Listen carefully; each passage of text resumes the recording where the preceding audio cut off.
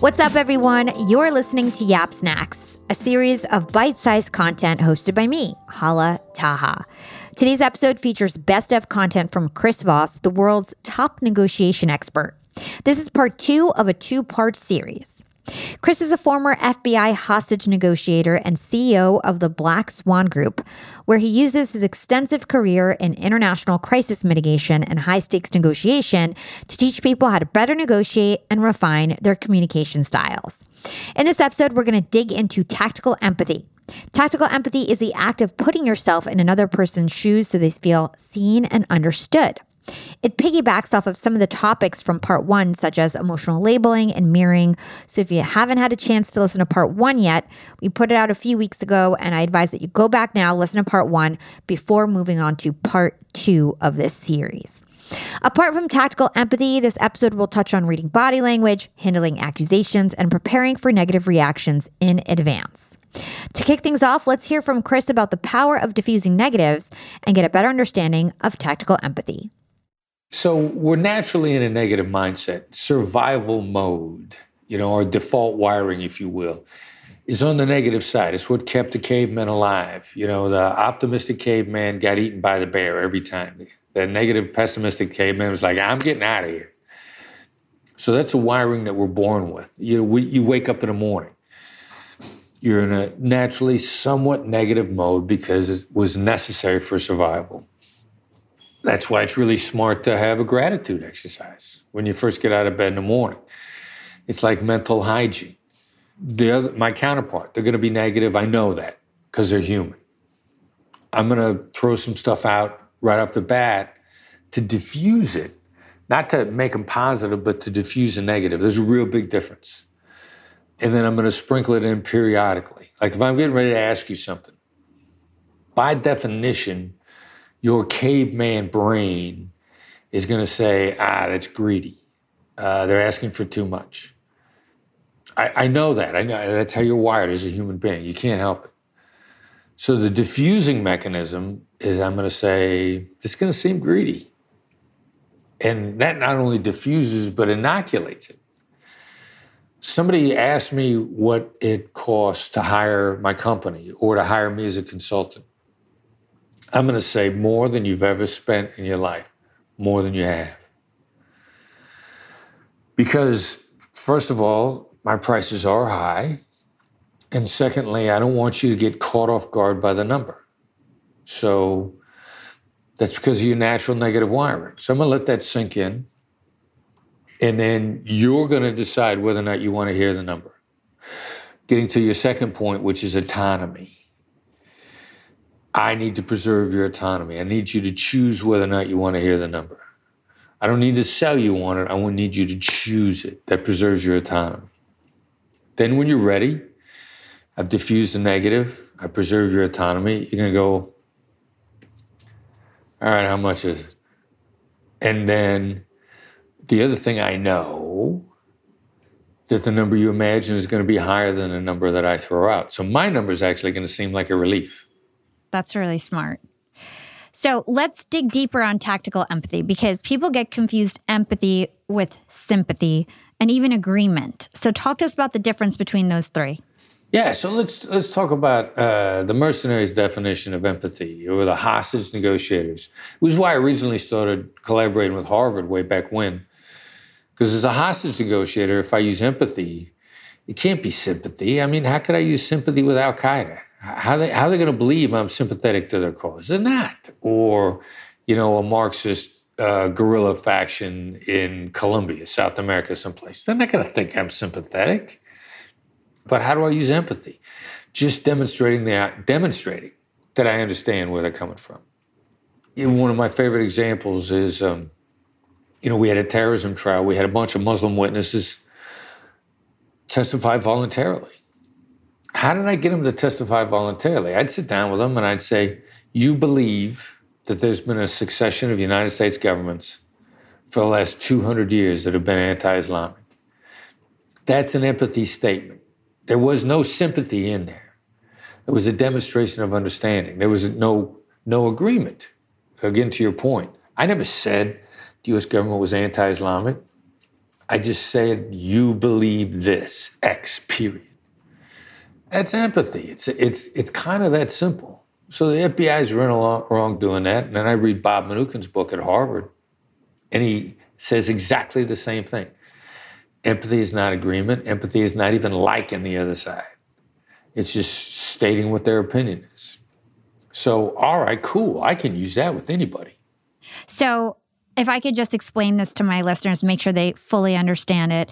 You're using tactical empathy to basically dismantle the elephant in the room, diffuse the negativity, and make it so that everything's just out on the table and it makes them feel more comfortable? Like, what does it actually do to them? Yeah, and I love your phrase, dismantle the elephant in the room, versus denying that it's there or pretending that you love the elephant. I love elephants. No, you don't like elephants. It's right there, though. So it makes people feel validated. To feel understood is sort of this almost magical transformation that happens in people. And here's why it seems magical. When we were first working on the book, Tal Raz, a co-author, said, I think when you demonstrate epiphany or empathy, it creates an epiphany in the other person, a realization, it's what people say. They say, that's right, when you demonstrated empathy. That's right, that's how I feel. So, I'm into neuroscience these days. I looked up epiphany on the web, and it said when you experience an epiphany, among the neurochemicals that are triggered internally are oxytocin, and oxytocin is a bonding drug. So when someone feels understood by me, I know they bond with me. And if I'm looking to make a deal and have a long-term relationship, I want you to bond with me because you're going to collaborate. So it's a really indirect route to save a lot of time. And I can imagine it makes them feel safe and feel like it's okay to tell you information, which in a negotiation, it's all about getting as much information as possible. Exactly. That's right. Look what you did. Yeah, and since you brought up that's right, we're going to have to break that down for our listeners. So tell us about these magical words, that's right, and why you're right is actually not what you want to hear. And that's right is once you hear those words, you know that you're on the right track. Yeah, that's right's what people say when they feel completely understood or completely represented by the other side. And, the empathy moment, the oxytocin moment is insane. As an example, it's why common ground is for grade C level negotiators. Tactical empathy, the that's right moments, that's for the A+ people. And I'll give you an example. Because regardless of what you think of Donald Trump, whether you're supportive of him or against him, you're either perplexed or proud of the fact that his followers follow him come what may. Like he said early on in his presidency, I could shoot somebody on Fifth Avenue and my supporters would still be behind me. Now, what happened that created this bond with them? Was it common ground? Well, when Trump first ran for president, all the pundits said he'll never get elected because he's a New Yorker, he's a billionaire, he's a white male. But the New Yorker and billionaire stuff means he has no common ground with the Republican base, and they will never embrace him. Well, clearly they embraced him, despite sharing no common ground, as people would normally define it. So what is it? When he stood up and started talking about the stuff that he believed in, at some point in time, people listening to him said, that's right. That's what I believe in. Trump would be up there and say, I hate the media. And all the Republicans that hate the media would go like, that's right, the media is an evil thing. He says lamestream media, and the vast majority of the Republican base believe that the media is biased. So he was saying things and people were saying, that's right, creating a bond to be envied. If you love Donald Trump, you want to emulate what he did. If you hate Donald Trump, you're mad at what he did because it's such a huge bond. And me and my team, we think, if Donald Trump doesn't tell you what oxytocin will do for you in terms of building relationships, then you are not paying attention. And now a quick break from our sponsors. What's up, Yap Fam? Being an entrepreneur and working remotely definitely has its perks. And I know a lot of you listening in are in the same boat as me. But do you really take advantage of being able to work from anywhere? I know I typically don't, but thankfully this past holiday, I finally decided to make use of my work flexibility for the first time ever. My boyfriend and I decided to pack up and leave to the West Coast to spend an entire month working from home in the sun. We got a super cute bungalow in Venice Beach with a fenced backyard. The change in scenery, the fresh air, and the slower pace helped me to inspire some really cool new ideas for my business. And honestly, I'm feeling really refreshed and ready to rock in 2024. And who helped me make these remote work dreams come true? It was Airbnb. And Airbnb has come in clutch for me time and time again. Whether it's finding the perfect Airbnb home for our 3-day annual executive team get-together, or booking a vacation where my extended family can fit all in one place, Airbnb always makes it a great experience. And you know me, I'm always thinking of my latest business venture, and I've been begging my boyfriend to start hosting our place on Airbnb. And finally, we're going to start. So many of my successful friends host on Airbnb, and it's such an amazing way to generate passive income. So to start, we have a plan to start spending more time in Miami, and we'll be hosting our place to earn some extra money when we're back on the East Coast. 2024 goals, and I'll keep you updated. A lot of people don't realize that they might have an Airbnb right under their own noses. I was pretty surprised myself. You can Airbnb your place or spare room even if you're out of town for just a few days or weeks. You could do what I did and work remotely somewhere else and Airbnb your place to fund your trip. Your home might be worth more than you think. Find out how much at airbnb.com/host. That's airbnb.com/host to find out how much your home is worth. Young and profiters, it's never been a better time to be an entrepreneur. With inspiration at our fingertips and powerful tools at our disposal, the possibilities are endless. And when it comes to tools that can truly make your business grow, there's one name that always stands out: Shopify. Shopify helps you sell at every stage of your business, from the launch your online shop stage to the real store with the door stage, and even the did we just hit 1 million orders stage? And if you're in that I need to sell more with less stage, Shopify Magic is your AI superpowered sidekick, ready to whip up captivating content that converts from blog posts to product descriptions. Not to mention, Shopify also is the home of the best converting checkouts in the game, 36% better than other leading commerce platforms. Shopify turns browsers into buyers. It's no wonder Shopify powers 10% of all e-commerce in the US. And you can sell whatever, whenever with Shopify. Push pleated pants with Shopify's in-person POS system or monetize mindful meditation. I sell my LinkedIn Secrets Masterclass through Shopify, and they've made my life a breeze. It took a couple days to set up my store, and I just get to focus on what I do best, creating great content and marketing my product. So don't stress if you're new to this commerce thing. Shopify's extensive help resources are there to support your success every step of the way.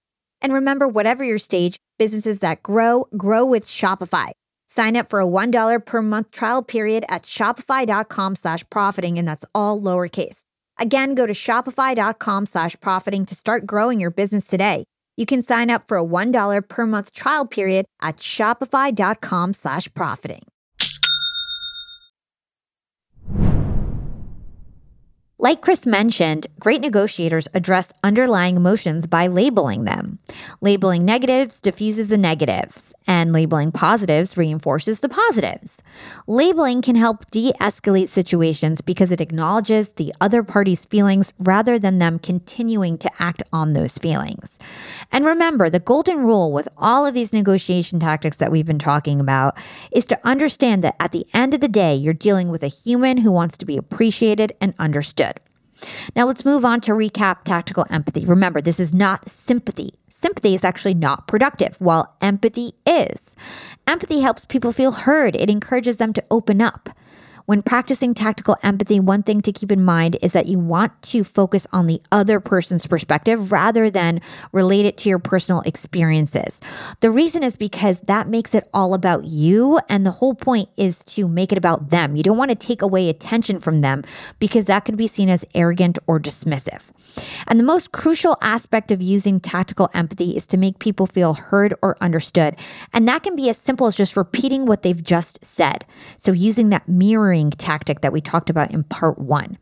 And you'll know you're right on track when you hear the words, "That's right." Now let's put this into practice by listening to some examples of using tactical empathy in specific conversations. So let's say your opponent thinks you're an arrogant jerk based on your past hot-headed interactions. How do you diffuse that elephant in the room in a sympathetic way, which is the wrong way, and then in an empathetic way, which is the right way? A sympathetic way would probably be like, I understand my dad was an arrogant, hot-headed jerk, and it was really hard for me to deal with him too. That would be like trying to share the experience. I understand is what people often say when they're trying to be sympathetic, but they want to give you an example of their own experience and how they dealt with it. The unspoken part of it is I'm saying like, look, I got over it, so it's time for you to get over it too, which is you're trying to help people get over stuff. So, you think on the suicide hotline way back when, he said, if somebody's in quicksand, you don't help them by getting into the quicksand with them. And that's kind of what sympathy is. So tee me up again, and I'll give you the tactical empathy. Your opponent thinks you are an arrogant jerk based on past hot-headed interactions. You probably feel like I'm an arrogant jerk. You probably feel like I don't listen to you, that I fly off the handle. You're probably scared to say anything to me at all because you never know when I'm going to blow up, and it's painful for you. So then they feel like, oh, he understands me. It just makes them, I guess, feel more calm that that's acknowledged. Yeah, it starts to diffuse it. It makes me look honest, genuine, unafraid of my shortcomings. You're not going to solve a problem unless you're aware of the problem. If I at least articulate it, at least I'm aware of it. I'm not giving you a sympathetic response, which is like kind of like, everybody deals with hot-headed people. It's just part of life. That doesn't show any awareness that maybe my approach might be counterproductive. So if I say, look, I probably seem like a hot-headed jerk. If I begin to demonstrate at least some awareness of it, you have an encouragement. I am never going to fix a problem that I won't even admit is a problem. First step, right? The 12-step programs globally, whatever 12-step thing you're dealing with. The first step is recognition of the problem. At least recognition of the dynamic. Maybe I don't even want to say it's a problem. At least I recognize the dynamic. That's tremendously reassuring to the other side. And it doesn't imply that they're wrong in not reacting or they're off base or they're, any of the negative things that simple recognition has a tendency to keep from ever getting on the table. Okay, one more. Let's say you're doing a group project and two colleagues don't get along with each other and they're refusing to work together. How would you diffuse that with tactical empathy? So your answer might be like, look, you guys clearly see things differently. You guys are clearly rubbing each other the wrong way. What are we trying to accomplish here? So I did two things with that. I threw out some understanding that wasn't pointing a finger at either person. I'm just calling out the dynamic. I'm looking to dismantle the elephant in the room. So in a follow-on, what question, which is a calibrated question, your questions, if you ask them at all, probably ought to start with what or how, because you're asking the question to create an effect and then to get people to think. And you also got to throw in correct tone of voice, because I could say, what are we trying to accomplish here? Which is accusatory. My voice is saying like, why don't you two idiots see the damage you're creating? But instead I go, what are we trying to accomplish here? It's curious. It's trying to get people, without feeling accused, to take a look at their original reason for being in the room, original reason for being part of the group, and give them the opportunity to decide whether or not they want to stick to that original reason, which is, again, that the autonomy thing that you were talking about earlier, which people will die to preserve their autonomy. People will walk away, people will tank deals. There's all sorts of things that to other people that they do that it's clearly damaging to them short-term and long-term, just to preserve their autonomy. And that's specifically to preserve the ability to say no, right? So why is that so powerful? Why do people like to have the choice to say no? What's the psychology behind that? Again, I believe it's an autonomy issue. One of the books that inspired me early on when I first started realizing a hostage negotiation applied to business was a book called Start With No, written back in 2002 by a guy named Jim Camp. And he was a salesman. He had backgrounds in both the military and in sports coaching, but he's working as a salesman. And he called it the right to veto. And his approach on Start With No was, in the sales process, he would say, look, I want you to know that you can say no to me at any time, any moment in time. It's okay to say no. I will go away. I'm not trying to get you to say yes without you understanding that you could say no at any moment. He called it the right to veto. And just preserving that right, suddenly he made more sales. Suddenly he made more deals. He made more agreements. He made more than anybody else did. And that's where, Jim said people will die to preserve their autonomy. And I was a hostage negotiator. I'm like, yeah, no kidding. We got people shooting themselves all the time just to avoid surrendering to the police. So this autonomy thing and a right to say no, the feeling that it's okay to say no, goes an awful long way in making people feel that you're not trying to bamboozle them. Yeah. So for me, one of the least intuitive things about everything that you teach is the fact that we're not trying to get people to say yes. We're trying to get people to say no because of this thing we just talked about, that people love to have the choice to say no, and it makes them feel in control, right? So talk to us about how we can ask questions in a way where people would start with no and then agree with us and get to the yes, but they always start with saying no and then get to the yes. So how do we ask questions like that? Yeah, well, most of them, it's simple, but it's hard because it's so against our wiring. Like, I never say, have you got a few minutes to talk? I say, it's now a bad time to talk. I never say, do you agree? I say, do you disagree? I never say, is this something that would work for you? I say, is this a ridiculous idea? Are you against? I mean, the transformation from yes to no is actually really simple once it doesn't scare the hell out of you. But so many people, the first time out, are so afraid because you're taught that yes is success, which if you believe that, it makes no, by definition, failure. People are horrified of the word. Once you can cross that bridge, the rest of it is so easy. Why do you think people will tend to agree with you more and you'll get what you want when they actually say no first? Well, people are conditioned from the age of 2 that when they say no, it makes them feel safe and protected. And it's what an adult says to a child when a child does something wrong. No. So what does a child learn from that? Saying no is what adults do. Adults' jobs to say no. I once, and even like I was a guy who was a lieutenant on NYPD. He once told me a lieutenant's job was to say no. And he didn't even care what the question was. He felt like he was doing his job when he said no. So it makes no sense, but people condition themselves over and over and over, like Pavlov's dog from that famous psychological experiment. When I say no, I feel safe and in control. So get somebody to say no, because what the real issue is you need to know what comes after the word, either yes or no. If I get you to say yes, you're going to be reluctant to say anything else because you're going to feel like you're digging yourself into a hole. If I say, which is, do you agree? You might want to say yes, but here are the problems. If I say, do you disagree?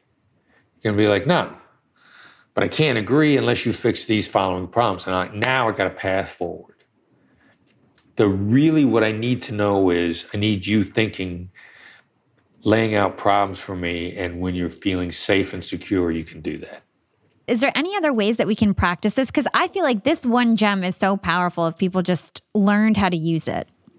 Well, and to get used to it and just change from, have you got a few minutes to talk to, is now a bad time to talk, like in all your conversations. It's small stakes practice for high stakes results. So in a little bitty conversations, we're trying to get yes on a regular basis. Just practice get no instead, and gain a feel and watch to see over and over again the different kind of reaction you get. At its core, tactical empathy is reiterating things that you know to be true. You also want to make sure that people have the opportunity to preserve their autonomy by making it clear that they are in control of their role in the situation. Giving people the option to continue a conversation topic is one way to show that you're respectful of their boundaries. And also give people the right to say no. Saying yes is far more limiting than saying no. So if you frame your questions for people to say no instead of yes, you're going to give them the opportunity to be more open and honest. Like I mentioned earlier, the golden rule in negotiation is to make people feel seen and understood. If I could coin a second golden rule in negotiation, I think it would be to always think of a way to phrase statements that gives people an opportunity to open up instead of close up. And you should approach accusations in the same way. Rather than providing direct answers or accusations, set up these statements in a way that will let the other person guide the conversation and the amount of information they decide to share. Next, Chris gives us the rundown on how to do an accusation audit. This whole accusations audit is doing an audit, if you will, of all the negative things the other side might think about you. Not what you think about them, but what they might think about you. And it really starts with, what's all the stuff that you're worried that you need to deny? Like, I don't want you to think I'm greedy. I don't want you to think I'm not listening. I don't want you to think I'm disrespectful. If you're in sales, every salesperson knows that there are enough, not your fault, but there are enough slimy salespeople out there that sales has got a negative connotation to the word. The car salesman, the used car salesman. Everybody in sales understands that. So you might want to say, I don't want you to think I'm just another salesman, slick salesman. Whatever you might want to deny, you simply take the denial out and list that stuff out and put it as you may think, you probably think is even stronger. I'm sure you probably think that since I'm in sales, I'm another fast-talking, hustling salesperson who doesn't care about you, who just wants to push you into a deal. I'm sure this is going to sound disrespectful. I'm sure this is going to sound like I don't understand. You're probably going to think this makes me look greedy. Empathy, again, how the other side might see things, but just listing stuff out in advance and using it to either dismantle the elephant in the room or to keep the elephant from getting built in the first place. That's the thing that most people are most afraid of, is they think you're going to speak a negativity into existence by calling it out. What's that stupid movie Candyman? If you say Candyman 5 times, boom, the boogeyman is there. What really happens is it creates this inoculating effect. So much so that if you don't have a negative thought in your head, but I know you're going to react negatively to what I'm going to say, I will say, this is going to sound harsh. And then I'll watch you to watch you brace yourself, and you're going to give me some sort of a physical signal, if not verbal, to go ahead. And this is actually, now we realize, is grounded in neuroscience, because an emotional pain and a physical pain is almost exactly the same thing. And neuroscience has found that if I warn you pain is coming, there's going to be a window that you need to brace yourself. Like if I'm a doctor and I'm going to give you a needle, I'm going to say, this is going to hurt. Now, somewhere between 3 and 20 seconds is probably the window. And I need to watch you, and you're going to go like, all right, give it to me. And then bang, whenever that is. So if I say, effectively, this is going to sound harsh, which is what I have to say is going to hurt, I'll let you brace yourself, and you will appreciate the warning. And it will hurt less every time. Another way to improve the chances of having a mature, grounded conversation is by paying close attention to body language. In Chris's masterclass on body language, he talks about the 7-38-55 rule. Let's listen to Chris explain that rule and why nonverbal communication is much more important than we often realize. Well, basically, if you add those numbers up, you get 100.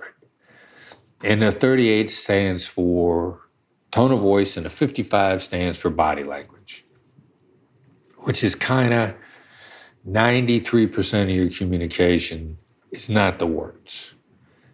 And there's a lot of people that, they want to argue whether those numbers are accurate, they get crazy over it. And really the most important issues, regardless of how strong you think those numbers are. Tone of voice and body language is a lot more important than the words. I can say to you, wow, that was a smart remark. That's an insult.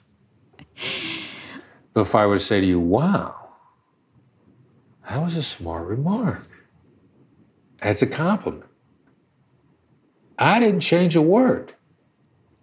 If that doesn't illustrate to you the difference in tone of voice, I don't change a single word and the meaning changes 180 degrees. So what about body language? Our director of business development is a young lady named Davy Johnson, and she's just naturally an encouraging person. And she's told me, we were talking about this the other day, she knows if she's talking to somebody, she tilts her head to the side and puts her eyebrows up, like she's really interested, like she's shocked at what people will share with her. And she'll just go, really? And they will start laying out stuff to her of the struggles that they're dealing with and how much our help as a business could be for them. And she's almost astonished. She didn't even have to ask a question. She just goes, really? And body language can be so encouraging if you let it be. Or conversely, it'll shut people down if you don't watch it. So it can be an enormously encouraging and enormously powerful thing to use in conjunction with your intent. I said there were two things about the 7-38-55. The real issue is when body language and tone of voice do not match up with the words.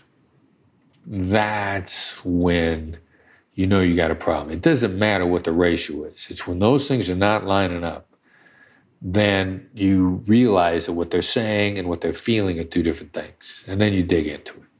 So could you give us a common example of when what they say doesn't match their body language? If I'm trying to get an agreement from you and you go, okay. A lot of people would say, oh, they said, okay, we're good. But the way I said it, there's a lot of stuff crossing my mind. There's a lot of things that I'm worried about. If I go, okay, you think that deal's going through without a hitch, you are in for a rude surprise. How do you deal with that?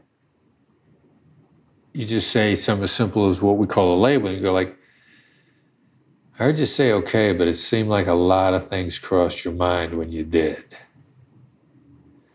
That's what gets them, it makes them feel safe sharing the things that went through their mind. So that would be an example of how their words would not match up with their tongue. Really, since the first time that we talked, we use labels a lot more than questions to get information out of people now. Instead of saying, like, what's on your mind today? I might say, seems like there's stuff on your mind today. Now, the second way is most likely to get a lot more really good information out of you than the first way. Or, what's stopping for you guys from going through with this deal? Would switch to, seems like there's something stopping you guys from going through with this deal. That second one, that label, is going to get a lot more information. Do you understand why just that small shift would change the way somebody reacts to it? Like, what's the reasoning behind that? I think principally, Danny Kahneman, who wrote the book Thinking Fast and Slow, talked about slow, in-depth thinking and fast reactionary thinking. And a what question will trigger you into slow, in-depth thinking, which means you're going to think a lot about the question, which means the answer is going to be guarded and filtered.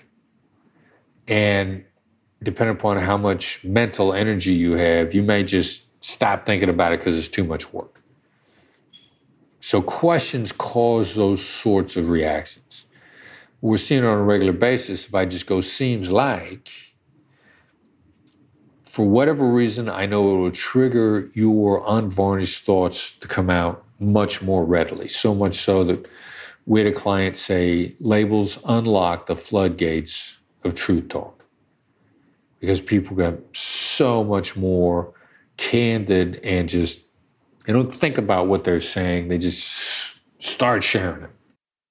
We'll be right back after a quick break from our sponsors. I want to talk to all you employers out there, and let's talk about company culture. At Yap Media, we have a super unique company culture. We are all obsessed with excellence, and we even call ourselves this really cute name, Scrappy Hustlers. We're all Scrappy Hustlers at Yap Media. And my team is growing fast. And hiring is a pain in the butt, especially if you're looking for A players that are going to roll up their sleeves. But luckily, when it comes to hiring, I no longer feel overwhelmed by the search for the perfect candidate because I use Indeed, the ultimate hiring platform. Indeed's matching engine always presents me with a pool of high-quality candidates that match my job description to a T. If you're tired of drowning in your hiring pool, Indeed is here to rescue you. You can use Indeed for scheduling, screening, and messaging your candidates, making the entire hiring process a breeze. And Indeed doesn't just help you hire faster. 93% of employers agree that Indeed delivers the highest quality matches compared to other job sites, according to a recent Indeed survey. I've hired some of my best employees at Indeed, some of my best scrappy hustlers. With over 140 million qualifications and preferences analyzed every day, Indeed is constantly learning from your hiring preferences. So the more you use Indeed, the better it gets at actually hiring your perfect match. Join the ranks of more than 3.5 million businesses worldwide that have already chosen Indeed to hire great talent. And listeners of this show will get a $75 sponsored job credit to get your jobs more visibility at Indeed.com/profiting. Just go to Indeed.com/profiting right now to support our show by saying you heard about Indeed on this podcast. Indeed.com/profiting. Terms and conditions apply. Need to hire? You need Indeed. Young and profiters, I've got a fun fact for you. Did you know that by 2030, over 85% of the jobs that will exist haven't even been invented yet? And that's why we need to acquire new skills and stay relevant and adaptable. By embracing lifelong learning, we can future-proof our careers and our businesses. That's why you've got to check out Economist Education. Economist Education provides online executive education courses tailor-made for professionals just like us, crafted by The Economist's own editors and special experts. Economist Education courses are designed to sharpen your professional skills in key areas like data storytelling, critical thinking, sustainability, and so much more. I highly recommend checking out the Economist Education course, Business Writing and Storytelling. It's packed with valuable practical advice on how to inform and persuade through writing reports, social media, presentations, and beyond. The best part, these courses are online, flexible, and self-paced, lasting anywhere from 2 to 6 weeks. You're guided by expert tutors. You'll dive into a mix of videos, podcasts, texts, quizzes, and weekly assignments. Plus, you'll get a 3-month digital subscription to The Economist to support your learning journey. Economist Education provides access to online forums where you can network with peers around the globe. In a world where knowledge is power, Economist Education empowers you to lead the way. Economist Education is an incredible way to stay ahead in business. And I've got a special offer to get you started. Get 15% off any course, only available by going to my special URL, education.economist.com/profiting, and then enter the promo code profiting at registration.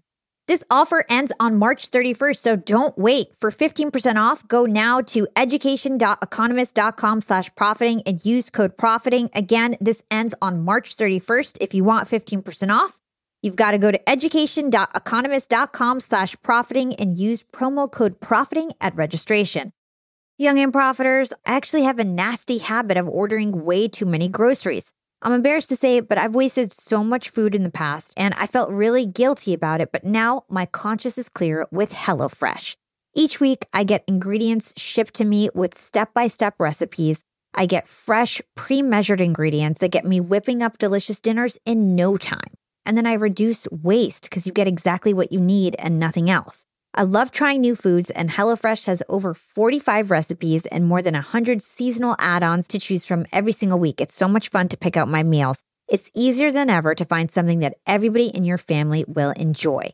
I personally like to stick with the basics when it comes to HelloFresh. I get their meat and veggies plan. I love the options they have for that. And trust me, it's cheaper than takeout, and with pre-proportioned ingredients, you'll never waste money on excess food. And now Green Chef is owned by HelloFresh, which gives me an even wider variety of meals to choose from. There's something for everyone. I love switching between the brands, and you can enjoy both brands at a discount with me now. Skip the grocery store and save time with easy, tasty recipes delivered to your door.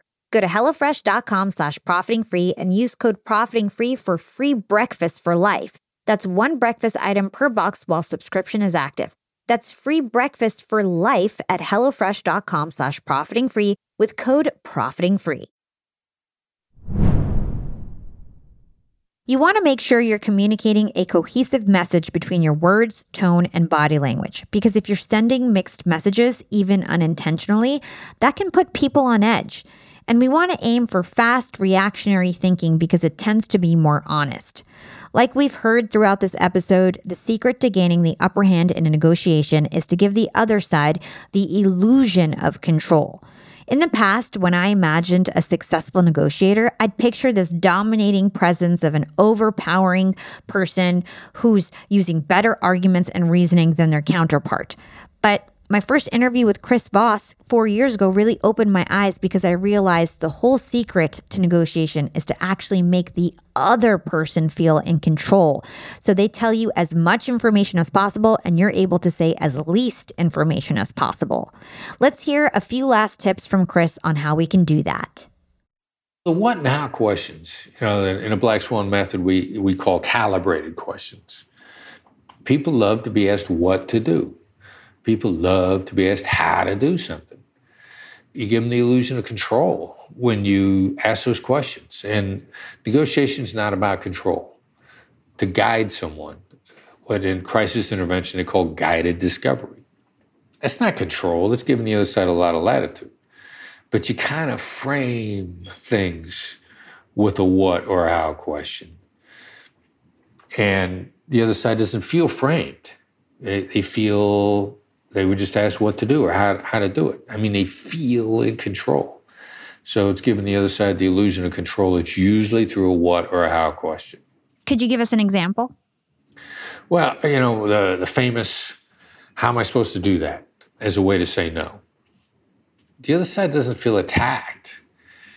What it really is if you can't do something because the implementation is really difficult, you say, how am I supposed to do that? Or you might say it 3 times, how am I supposed to do that? Or you might say it a 3rd time, how am I supposed to do that? Each one of those questions makes the other side think about the complexity of the problems, but they don't know that you made them think about it. They feel in control. They feel like you're asking for help. And, that's kind of that's the way you get it started. So Yap fam, always remember, don't try to force your opponent to admit that you're right. Ask calibrated questions instead that begin with how or what, so your opponent can use mental energy to figure out the answer. Well, that concludes this episode of YAPSnacks. Every time Chris Voss comes on the show, I'm totally blown away. Too many people are ignoring the multidimensional nature of communication. It's not just about what you say or even how you say it. There's so many factors that play into negotiation. Chris's human behavior hacks teach us how to take hold of several aspects of an interaction in order to gain the outcome of we want. By adjusting our body language, using tactical empathy, and framing information and accusations in a specific way, we can help control the outcome of any situation. We covered a lot of ground in negotiation in this YAPSnacks series, and employing all of these tactics right away may seem like a daunting task. So I advise that you start small. Pick 1 or 2 tactics that really stood out during these episodes and then use them in your everyday interactions. See how your conversations and your everyday negotiations start to lean in your favor. If you want to take a deep dive into the exciting world of human behavior and negotiations, you can check out some of my full interviews with Chris Voss. He came on episode number 23 as well as number 144. I also got a Webby honoree for my live podcast with Chris Voss and Alex Carter that was called Negotiate Like a Boss. And you guys can scroll back in the archives and take a listen to those episodes if you really want to get even deeper into this topic. And also, if you love human behavior and negotiation, we have playlists on these specific topics. I've interviewed dozens of experts in this field. All the top experts in human behavior have literally been on Yap, like Robert Greene, Dr. Jack Schaefer, Katie Milkman. So if you want to get playlists on human behavior and topics like this, go to Spotify, go to YouTube, and you can find our human behavior playlist there. Thanks so much for listening to this week's YAPSnacks on the best of content with Chris Voss. I hope you guys learned some actionable tips that you'll use ASAP. And if you enjoyed this episode and if you learned something new, I would love if you drop us a 5-star review on your favorite podcast platform. You guys can find me on Instagram and TikTok at Yap with Hala. You can find me on LinkedIn if you search for my name. And we're also on YouTube. So if you like to watch your podcast, I highly recommend our YouTube channel. We've been doing a great job. Our videos are really nicely produced and there's a great community on there. And you guys can chat with each other in the comments. I think it's a really fun way to listen to the episodes or watch them, I should say. Well, anyways, big thanks to my Yap team. This is your host, Hala Taha, signing off.